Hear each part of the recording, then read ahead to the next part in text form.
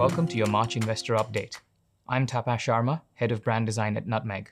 I'm joined today by our Director of Investment Strategy, Brad Holland. Hi, Brad. Hi, Tapas. How did markets perform in February? And what impact did Russia's invasion of Ukraine have on equities and bonds? Global equities were down 2.5% in the month, with a particularly volatile period coming at the end of the month following Russia's invasion. A terrible development that impacts the whole of Europe and beyond. Considering a poor January, that left global equities down 7.6% over the first 2 months of the year. Understandably, euro area stocks fared the worst and were down 5.2% during February. Nasdaq, that's US tech stocks, were not far behind, down 4.5%, and year to date were down 12.7%.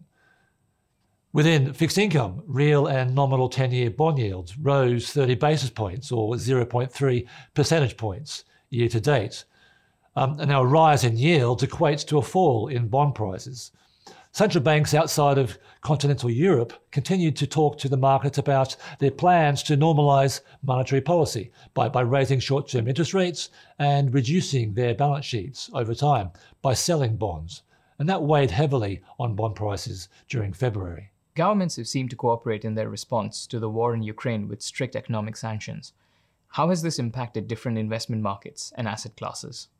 All governments are trying to walk a fine line between coming down hard on Russia while ensuring sanctions don't cause too much damage to their own economies. An example of this was the initial attempt to maintain Russia's energy exports. It's an awkward reality for the global system and one which President Putin seeks to exploit. As previously mentioned, European markets were the worst hit following Russia's invasion of Ukraine in the final week of February, underperforming UK, US and Asian indices. Investment market response has also been characterised by higher energy prices, a stronger dollar, and some outperformance of US and Japanese small cap indices. That's an interesting development as it shows a focus on more local conditions. Certainly the US domestic economy has remained very strong into 2022.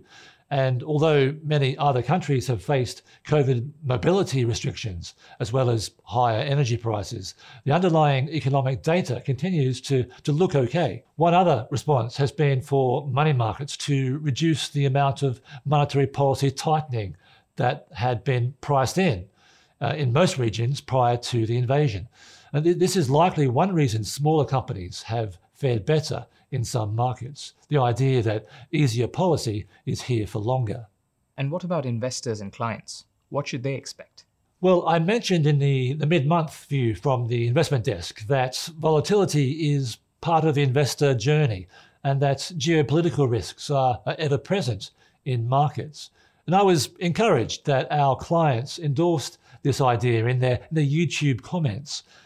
There was a real connection with the idea based on historic drawdowns that 9 times out of 10, a global equity loss of 15%, for example, would be expected to get back to the high water mark in under 10 months, which is much shorter than most investor timeframes. Then we saw clients recommending each other to stay the course and not lock in their losses. It's good to see that come from the investor base. It's the message that we try and reinforce all the time. The message for clients is that the Nutmeg investment team is working hard on their behalf, doing the worrying for them, so to speak.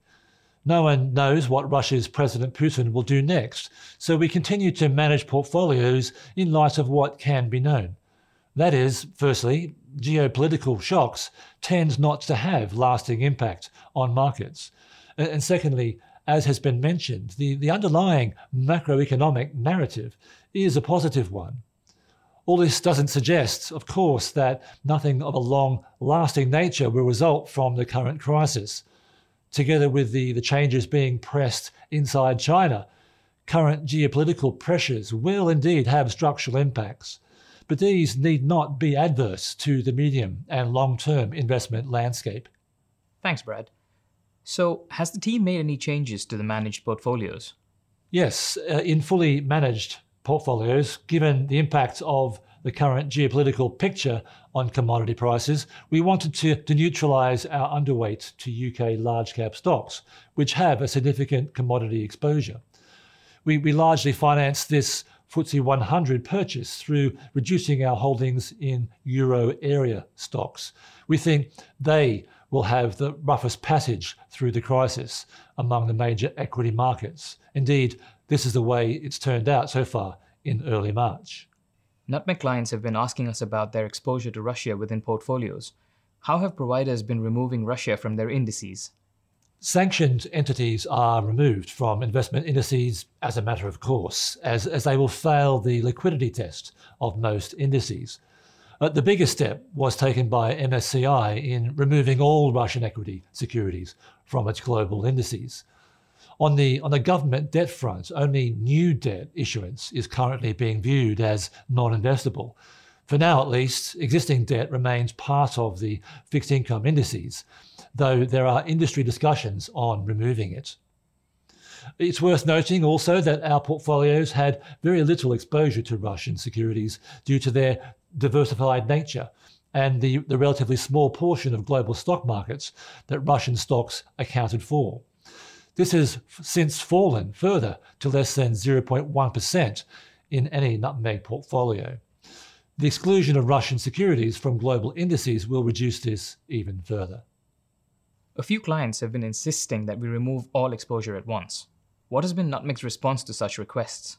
Well, this is an understandable reaction, and the usual protocol for index constructor and ETF providers is to action any changes at the earliest possible time, normally within a month.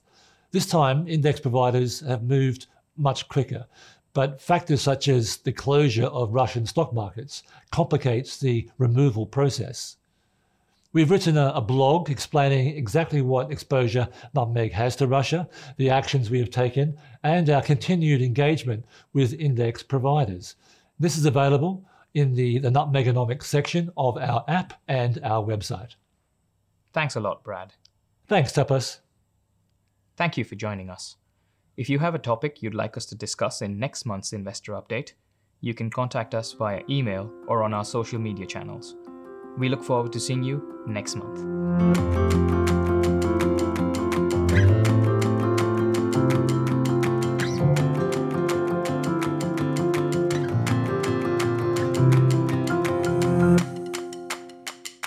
More information about this update is available in the description. As with all investing, your capital is at risk. The value of your portfolio with Nutmeg can go down as well as up, and you may get back less than you invest. Past or future performance indicators are not a reliable indicator of future performance.